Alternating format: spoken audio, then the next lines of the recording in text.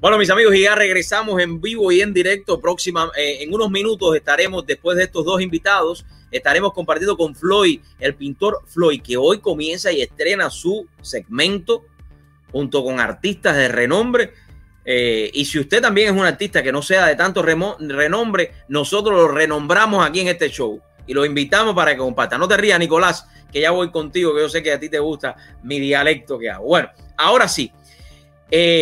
Ustedes saben muy bien todo lo que está pasando a nivel mundial. Y esto, yo no digo que todos los países sea el mismo problema, pero este experimento, como yo siempre digo, comenzó con Chile, pasó a Estados Unidos y también ahora está dándole a la tierra colombiana. Ya hoy por hoy Colombia tiene 13 muertos, 400 heridos en 2 días de protesta. La violencia que remece Bogotá desde la muerte de Javier Ordóñez se prolongó durante una segunda noche de protestas menores y choques con la policía. Ahí pueden ver la imagen. Mi criterio personal, yo estoy en contra de cualquier tipo de violencia. Estoy en contra de cualquier tipo de persona que haga una violencia o cometa cualquiera de estos tormentos sociales. Ahora bien, pero yo lo que no entiendo, y voy a empezar aquí en Estados Unidos, si a Floyd, no el que tenemos invitado ahora, a Floyd lo mató un policía, vamos a coger a ese policía o a esos grupos de policía, los juzgamos por la ley, pero no tengo ningún derecho de salir a las calles y desbaratarlo todo. Y esto ya va bien para todos los colombianos que van a estar viendo también. Enfoquémonos en buscar una solución, porque al final lo destruimos todo y después no tenemos nada. Y de todas maneras, el señor Ordóñez ya se murió, o ya lo mataron, o hay que esperar qué fue lo que sucedió. Yo sé que siempre en la vida han habido policías malos, como en la vida han habido médicos malos, como en la vida han habido abogados malos, como en la vida han habido pastores, curas malos, obispos, papas malos, personas malas. Pero entonces no por eso tenemos que destruir todo lo que con nuestro sacrificio hemos creado. Ahora bien, voy a pasar con nuestros invitados porque si no me quedo aquí toda la tarde hablando. Voy a darle la bienvenida a Juan Camilo, que nos acompaña aquí hoy. Camilo Cortés, y quien es psicólogo y nos acompaña desde Colombia directamente, psicólogo de la Universidad Nacional de Bogotá. Buenas tardes, Camilo, gracias por acompañarnos. Hola, Ariel, buenas tardes. Muchas gracias por invitarme. No, para mí es un honor y un placer poderte tener acá y que nos hables un poco más de lo que está sucediendo. Y también quise traer a Nicolás Escorcia, quien él trabaja con nosotros en todo lo que es tecnología, pero es un ser humano y es un ciudadano más de Bogotá. En este momento ellos se encuentran en esta ciudad. ¿Cuál es el ambiente que se está viviendo? Y esto es un compartir. Ustedes pueden interrumpirme. Nicolás, puedes interrumpir también. Voy a empezar por el psicólogo, porque creo que es importante ver esta perspectiva y ya de colombianos, de los que están ahí en estos momentos. Cuéntame, Juan, ¿cómo se sienten ustedes con todo esto que está sucediendo? Bueno, primero una precisión. No soy psicólogo, sino sociólogo. Bueno, parece, pero déjame ver, porque perdóname, yo tengo mi problema con los... No, pasa seguido, tranquilo. Bueno, y ahora sí, mejor todavía, porque está en los temas sociales. Vamos. Exacto, sociólogo. Bueno, la percepción desde acá de Colombia es de zozobra. En Bogotá básicamente se está viviendo, es una zona de pánico. La gente tiene miedo de salir, la gente tiene miedo de estar en la calle tarde en la noche. A las 5 de la tarde la gente ya quiere volver en la casa.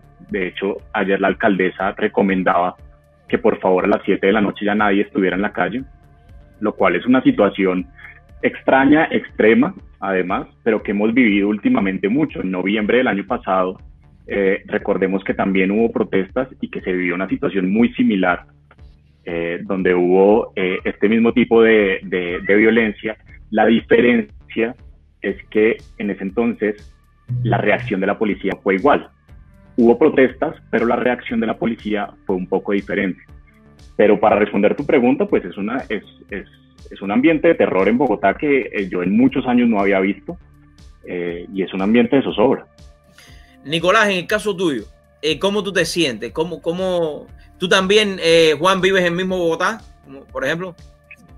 Sí, okay. Sí. Nicolás, en el caso tuyo, me estabas comentando fuera del aire que ustedes hoy iban a salir porque como estamos con el virus chino o el llamado COVID-19, yo le digo virus chino porque salió en China y para mí esto es un arma biológica que han usado en el mundo. Me estabas comentando que ustedes tienen días en los cuales ustedes salen por su cédula para mantener el distanciamiento físico. Sí, Ariel, muchas gracias por invitarme a tu programa. Hace rato ya estábamos en deuda con esto. Y pues bueno, sí, ya como tú lo dices y como te venía contando, aquí estamos todavía con el tema de pico y cédula, que hay cierto, las personas que terminan en par e impar salen en distintos días para el distanciamiento, pero realmente yo no veo como que esto esté haciendo mucho efecto, porque de todos modos veo acumulación de gente y todo el tema. Y pues bueno, me dio la oportunidad desafortunadamente de vivir el primer día de protestas acá en Bogotá, transportándome en el sur de la ciudad, y pues me enfrenté en ese momento con personas que estaban bloqueando las calles y obligando a la gente a que no pasara, habiendo gente que de pronto iban para sus hogares, tenían a sus hijos esperando, y pues me pareció un acto, más que protesta, un acto vandálico, y pues esa es la situación que... o sea, que hoy no has podido salir de la casa, ¿no? Producto de estas protestas.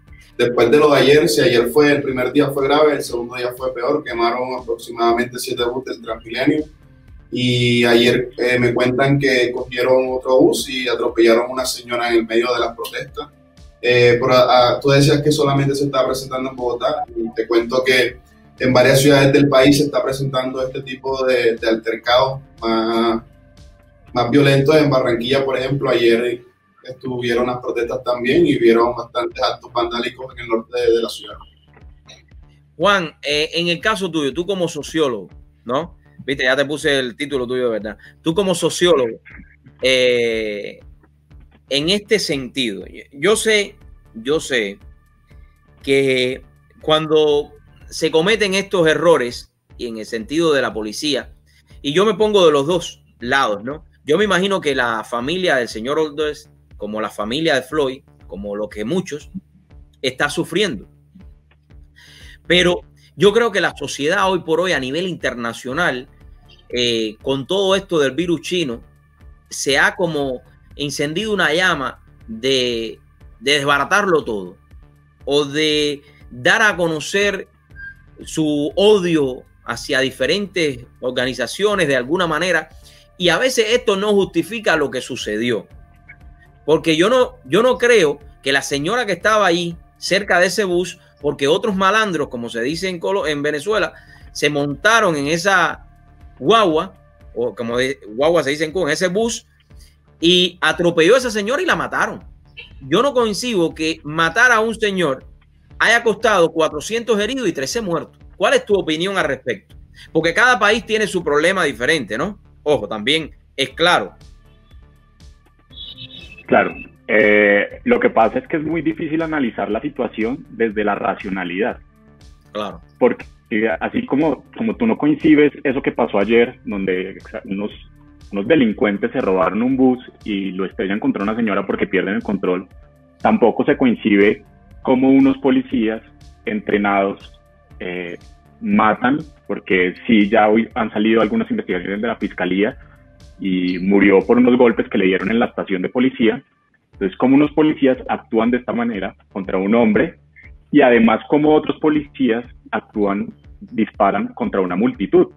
Tampoco se coincide o tampoco es racional cómo los mismos manifestantes destruyen los bienes públicos o intentan destruir a los policías, porque entonces aquí lo que hay es una cadena de hechos violentos que es difícil de parar.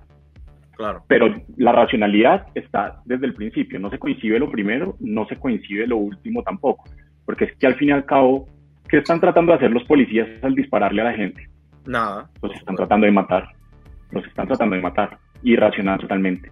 ¿Qué están haciendo los manifestantes? Los manifestantes incendiando, tirando piedras a la policía o tirándoles en las motos encima, también los están tratando de matar. Entonces aquí hay una cadena de irracionalidad donde ninguno es más que otro, ninguno tiene más la razón que otro, sino que hay unas reformas estructurales y unas conversaciones que se deben tener a nivel de país para poder cambiar la situación.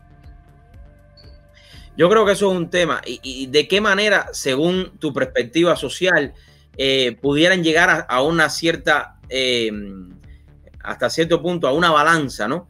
Porque también es cierto que yo sé que a veces los policías abusan de poder. Y yo sé que eso sucede hasta cierto punto.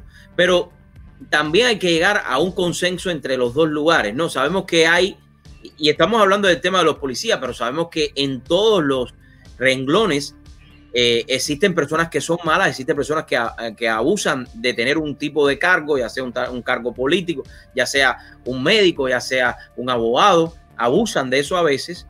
Pero ¿de qué manera crees tú que socialmente se pueda llegar a un acuerdo hasta cierto punto para que no continúen quemando, no se aprovechen también? Porque esto es la otra.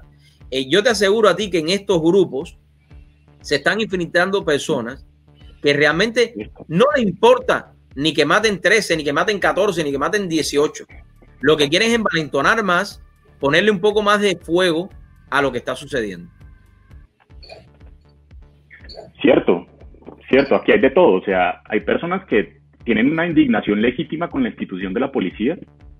Te voy a dar una cifra: en Colombia solo el 27% de la población confía en la policía como institución, y es porque hemos vivido casos de abuso, de no ayuda de la institución, etcétera. Es porque conocemos, igual que con los políticos, igual que con otras ramas institucionales. Entonces es cierto que hay de todo. En la policía también hay delincuentes. Se conocen casos de policías que ayudan al microtráfico en Bogotá, por ejemplo. En los manifestantes, delincuentes. Estos señores que se robaron el bus ayer estaban 3 horas antes atracando, robando con un arma de fuego a cada carro que se encontraban en la vía. Pues aquí se combina todo. Sobre la pregunta que me hace sobre cómo hacer un acuerdo, es muy complejo, porque mira que aquí se está uniendo indignación, pobreza, violencia, ignorancia. Son problemas muy estructurales del país. Y se une con otra cosa, y es que la policía en Colombia, que es un hecho inédito, en casi ningún país del mundo es así, la policía en Colombia es un ente militar, depende de las fuerzas militares. Cuando en la mayoría de países es un cuerpo civil, es decir, que depende de la población. Claro. Entonces se puede empezar a entender cómo se desconecta la población de la policía, y hay un ataque. La policía que debería estar defendiendo a la población la está atacando, y la población que debería estar orgullosa de su policía la está atacando. Entonces creo que sí hay que hacer unos acuerdos y unos cambios muy estructurales, porque esto tiene que ver con pobreza.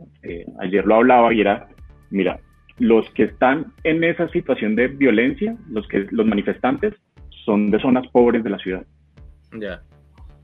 Y los policías que están poniendo el pecho contra los manifestantes son policías pobres. Aquí no les pagan bien a los policías, a los suboficiales.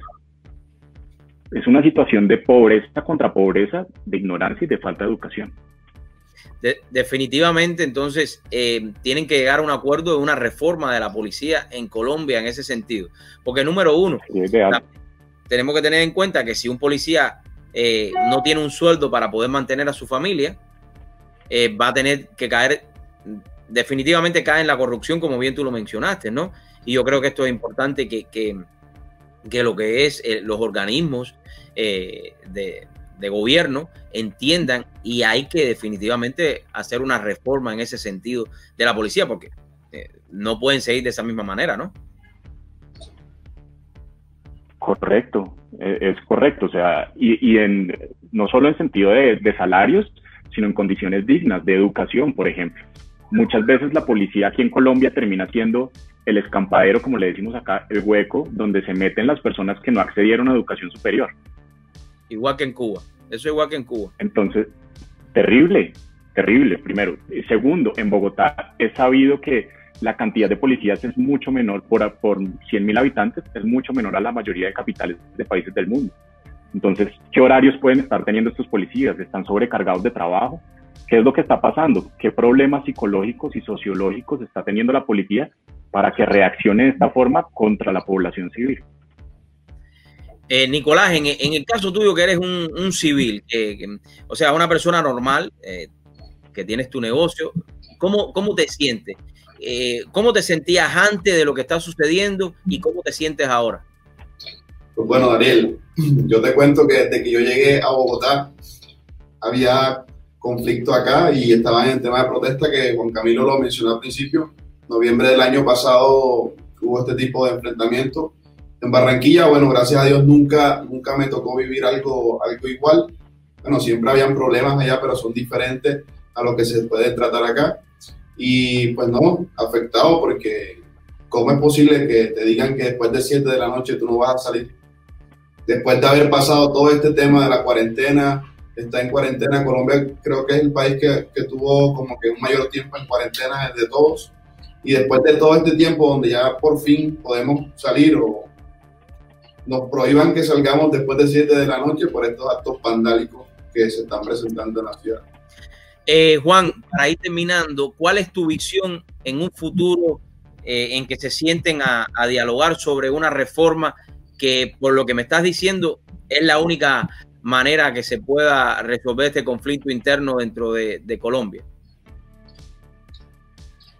Pues esto es una opinión muy personal, pero es muy complejo cuando el gobierno nacional, desde el presidente, manejan la situación de una forma de cierta forma de tape en tape. Entonces, las primeras declaraciones del ministro de Defensa son desconociendo totalmente lo que había pasado.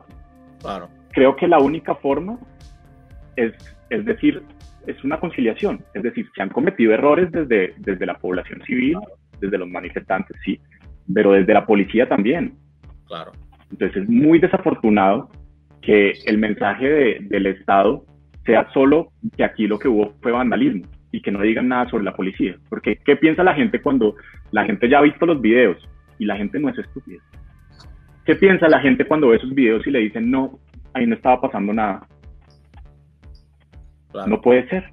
Entonces, creo que es un poco desalentador. Hoy, afortunadamente, el ministro volvió a dar unas declaraciones y pidió disculpas en nombre de la policía, lo cual es un paso súper adelante y hacia lo que queremos, hacia un consenso, hacia que reconozcamos que se están cometiendo errores de ambos lados. Pero falta mucho todavía políticamente para que eso se dé, desafortunadamente. Igual la policía acá es una fuerza política muy grande. Entonces, bueno, esperaremos a ver. De todas formas, de la forma en que va, no va a ser la solución. Es decir, violentamente no es la solución tampoco. La única forma es una concertación política. Quiero agradecerle a los dos por su tiempo, por invitarte a ti para que me escojas ya un tema para la semana que viene. Estás de invitado ya, así en vivo hacemos esto. Escógeme un tema social que esté afectando al mundo y lo compartamos acá, porque creo que es sumamente importante que las personas no se queden encajonados donde están, sino que abran también sus entendederas. Cuídense mucho y estaremos en contacto. Estamos en contacto para seguir trayendo mucha información y que las personas vean estos puntos de vista. Es importante que no se queden con un solo lado, que se puedan ver las dos caras de la moneda, ¿no? Y que pidamos a Dios para que Bogotá pronto vuelva a la normalidad y nada, tratar de trabajar juntos para, en este caso, buscar una reforma de la policía ahí. Gracias, Dariel. Un saludo. Gracias a los dos. Gracias, Nicolás. Dariel. Gracias a los dos. Amigos, estábamos desde Colombia compartiendo con todos ustedes este tema muy importante para el pueblo colombiano. Creo que es importante que Bogotá vuelva a la normalidad y que busquen una solución, pedirle mucho a Dios. Voy a una pausa y al regresar ya tengo en vivo y en directo a Floyd, que estará compartiendo con nosotros acá en esta tarde con un invitado de honor, Yesler de la Cruz, que lo tenemos acá en The True Show con Dariel Fernández. Ya regreso.